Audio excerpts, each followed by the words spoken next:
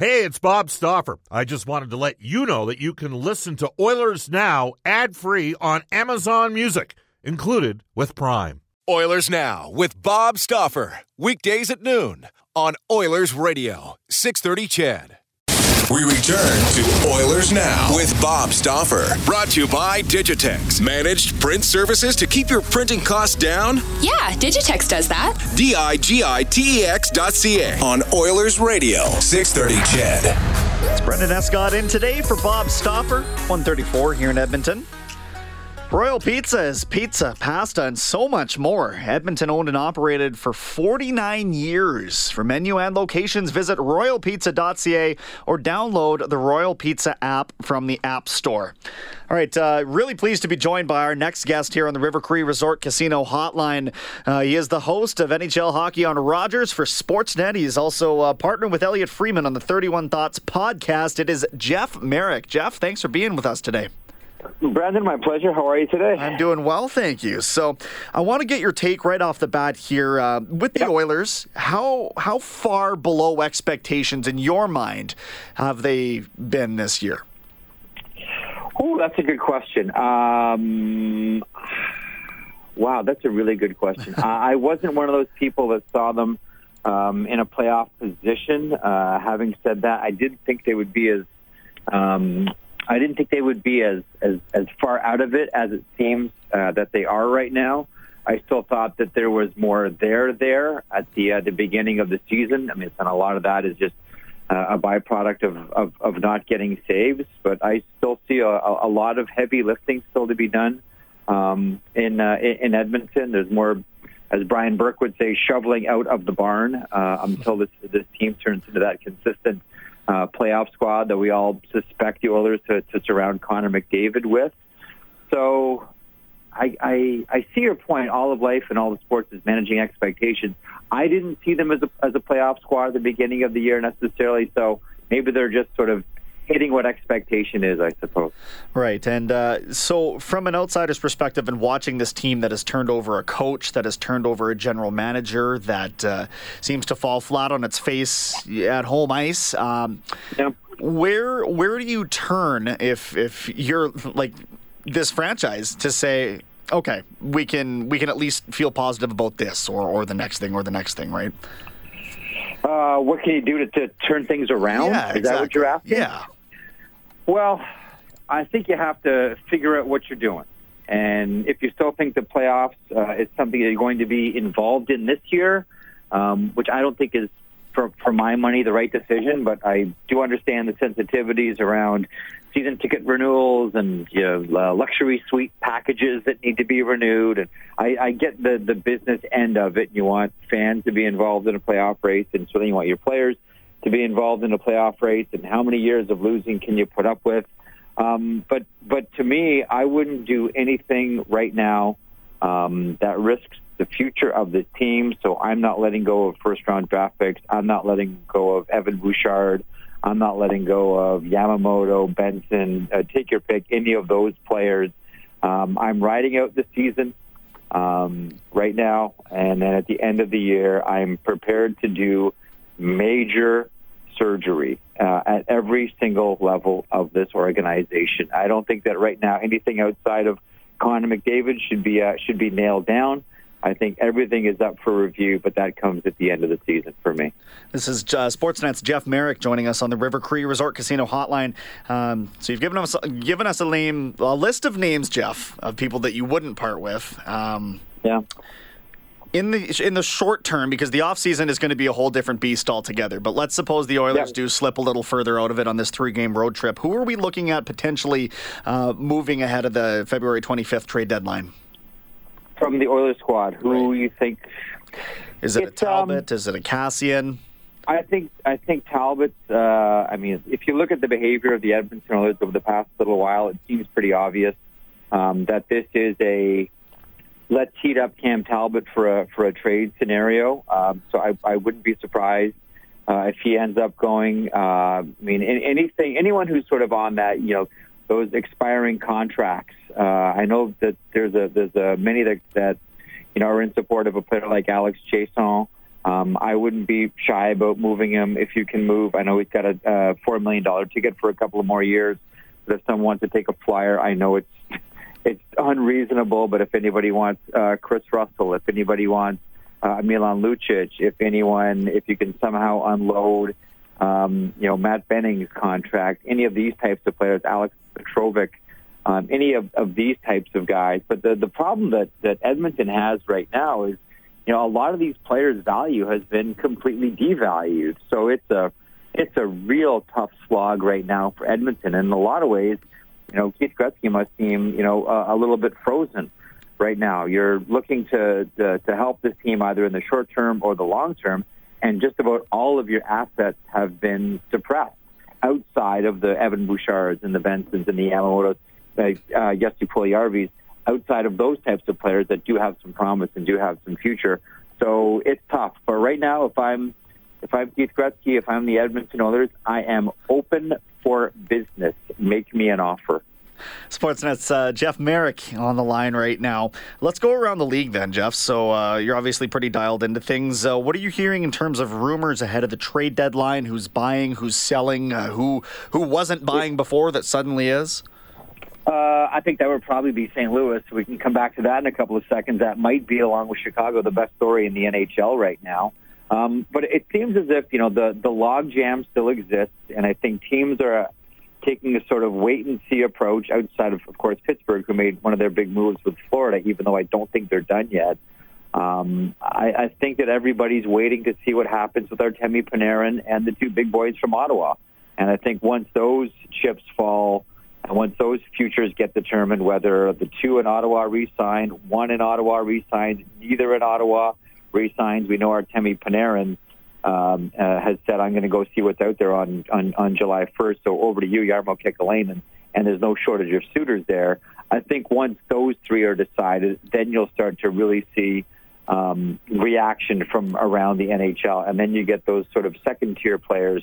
Maybe Florida ends up making another move with Derek Brassard. The Philadelphia Flyers make their move with Wayne Simmons. But I think everyone's trying to see first what happens with the three big boys, and then decisions will be made after that. Let me ask you this then. So the Flyers are in all likelihood going to move Wayne Simmons. Are they trying to get a goaltender in return, or what do you think they're after in that trade? I think they're fine with a goalie right now. I think that the Flyers are very much in. I mean, would they like a younger player in exchange for Wayne Simmons? Absolutely. What you're probably looking at is a draft pick / prospect scenario for trading Wayne Simmons, unless you can talk to the player beforehand and work out something on a longer term deal. And that might be the way that it ends up as well with someone like Artemi Panarin. The value goes up if you can come to some type of arrangement before making the trade. I think the Flyers are feeling pretty good about Carter Hart, and they should. But I think if I'm the Philadelphia Flyers, I'm probably, if I'm going to get a younger player, I am still looking for another forward up front, and I'm probably looking for another defenseman, although Philip Myers looks pretty ready for full-time service right now. This is Jeff Marek from Sportsnet and the 31 Thoughts podcast alongside Elliot Friedman. So we kind of have an idea who buyers may be, and that's just typically your division leaders and that sort of thing. As far as sellers go, Anaheim is certainly headlining that right now. Give me a quick thought on what's going on there, and then maybe who else might be in the sellers market. Yeah, I mean, I think right now, Elliot Friedman was making this point yesterday. When you look at Bob Murray going behind the bench, this is less about coaching and more about seeing what you have under the hood and seeing who wants to be a member of the Anaheim Ducks and who would rather have a change of address. I think this is, Doug McLean did this in Columbus. Coaches or GMs have done this before, most notably Bob Pulford. And Bob Murray is, of course, a disciple and sort of, in some ways, a pupil of Bob Pulford. So I think with Anaheim, I think what's going on now is the GM / coach wants a full snapshot of who is invested, who wants in, who wants to stay here, and who's looking for another address. And I think that's going to ride out for the remainder of the summer or the remainder of the season. And then in the summer, they'll make their move, starting with the head coach. We all suspect that to be former Oilers bench boss Dallas Eakins, who's run a really successful program with the San Diego Gulls, as we all know. As far as other teams out there that are sellers, I mean, there's no shortage of them right now. in the Eastern Conference. I don't think anyone thinks for a second that the Florida Panthers are done wheeling and dealing, and maybe there's another move there with Derek Brassard. Ottawa is the obvious one. The Detroit Red Wings are still... Detroit's curious because depending on who you talk to, this is either the end of the road for Stefan Kronwall, or Nicholas Kronwall, rather, or he's going to re-sign for another year. Maybe a decision to be made on a player like Jimmy Howard. The New York Rangers, I think rightfully so. Everybody is circled. The likely candidates there include Kevin Hayes, whose name has been attached to both the Winnipeg Jets and also the Colorado Avalanche. Might be something there. Matt Zuccarello's name has been attached to, amongst other teams, the Calgary Flames. So I think we look at those two players with the New York Rangers. And I'll be curious to see what happens with the Buffalo Sabres, who at 61 points aren't technically out of this thing yet. I mean, Carolina seems to be battling the Pittsburgh Penguins for that final wild card spot. But I do wonder over the next 7 or 8 days what happens with the Buffalo Sabres record, and then what happens with players like Jason Pominville, whom we all believe is on the trade block right now. Nathan Beaulieu, as we all know, is available for anyone who wants them. So there's a couple of guys on that Sabres squad that may be finding different addresses as well, and maybe the next 7 or 8 days might just hasten that decision for Jason Botterill. All right, chatting right now with Sportsnet's Jeff Marek. We'll do one more with you, Jeff, and that is Evgeny Malkin with the incident on Michael Raffl last night. Yeah. A bit of a slash there. He grazed the helmet, but I think they're more looking at the intent of that situation. He does have a hearing this afternoon. Do you expect a fine, a suspension? What are you looking at there? I can see a one-gamer. I mean, we look at Ryan Johansson and his situation with Mark Scheifele not too long ago. That was a 2-game suspension. I think that if Malkin would have made significant contact with the head of Michael Raffl, we would be looking at a whopper of a suspension, not just a 1-game, 2-game slap on the wrists or a fine. This one would be a significant suspension. To me, as you read the tea leaves, it looks more and more like either a 1-game suspension or a 2-game suspension. The one thing that the NHL has done a really good job of is getting the stick swinging out. This isn't even a matter of saying things like, well, the NHL want to get rid of this type of play, Brendan, because the NHL has gotten rid of this. We see it so seldom that when it does happen, we're all aghast because we don't see this with as much regularity as we used to some 20 or 30 years ago. So it's freaky when it happens because we just don't see it, and I know the NHL is particularly sensitive about it. Stick swinging is something they take very seriously. Thankfully for Michael Raffl, and when it comes to the suspension or fine, thankfully for Evgeny Malkin, he did not make significant contact, grazed it at best. But you're right, the optics of this one will probably earn him, I would suspect, a 1, maybe 2-game suspension. They just don't want this as part of the look in the NHL at all. This is a situation where I say to myself, Malkin's going to get something, and the NHL dodged a real bullet. Raffl could have been really hurt, and the NHL could have been looking at that piece of video making its way all over the highlight shows, all over North America, and that's the last thing the NHL wants right now. Yeah, especially with one of their stars being the culprit, right? Well, that's just it too. This isn't like some fourth-line plug. This is, one of the greatest players to ever play the game, who turns around and does this on Michael Raffl. So yeah, when we got in touch last night with people in the NHL, they were quite, put it this way, they were quite serious about what had just happened, Brendan. All right, Jeff, I really appreciate you taking the time, my friend. I know you got a busy schedule, but we'll make sure to connect again soon. Okay? Would love it. Thanks, pal. Have a good rest of your afternoon. Take care. Thank you.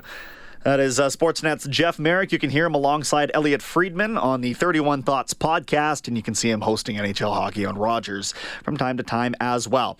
All right, it is 1:47 here in Edmonton. We're going to check back in with Reed Wilkins. There will be extended coverage throughout the afternoon of the Eskimos and the free agent frenzy and what's been effectively a rebuild in, about a 2-hour period here for this team. They went after All-Star after All-Star after All-Star. So we'll check back in on that, and you can hear exactly what kind of coverage we'll have coming up. But it is, for now, 1:48 in Edmonton, and it's Brendan Escott filling in for Bob on Oilers Now. This is Oilers Now with Bob Stauffer on Oilers Radio, 630 CHED. Brendan Escott in For Bob Stauffer today on Oilers Now, it's 1:51 in Edmonton.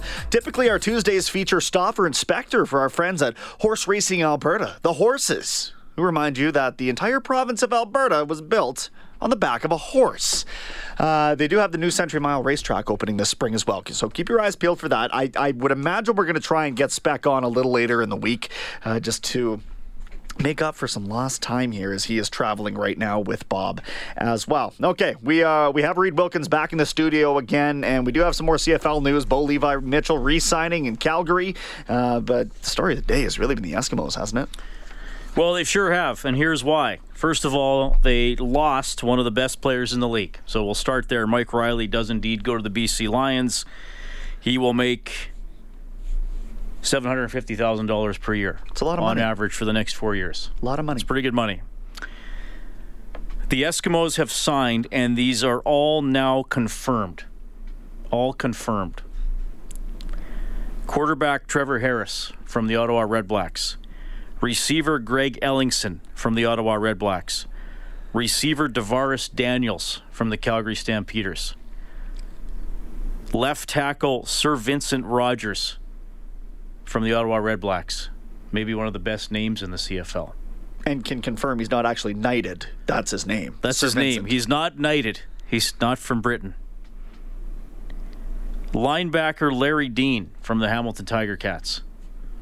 East nominee for Defensive Player of the Year last year. Linebacker Javon Santos Knox from the Winnipeg Blue Bombers. And linebacker Dan Unamba from the Hamilton Tiger Cats. He kind of plays that nickelback position, so he drops into coverage a lot. Right. So 3 new linebackers, and, well, that's a third of the offense changes.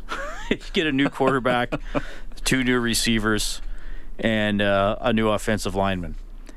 So Aaron Grimes, I haven't seen it confirmed yet. He is reportedly going to sign with the BC Lions, so that's a loss for Eskimos in the secondary. And I think, as you pointed out earlier, Brendan, I think the secondary would be the biggest concern right now for the Eskimos. I did see something about I can't remember who put it out, maybe Anthony Orange, pretty good defensive back, could be coming from the BC Lions, but that's unconfirmed.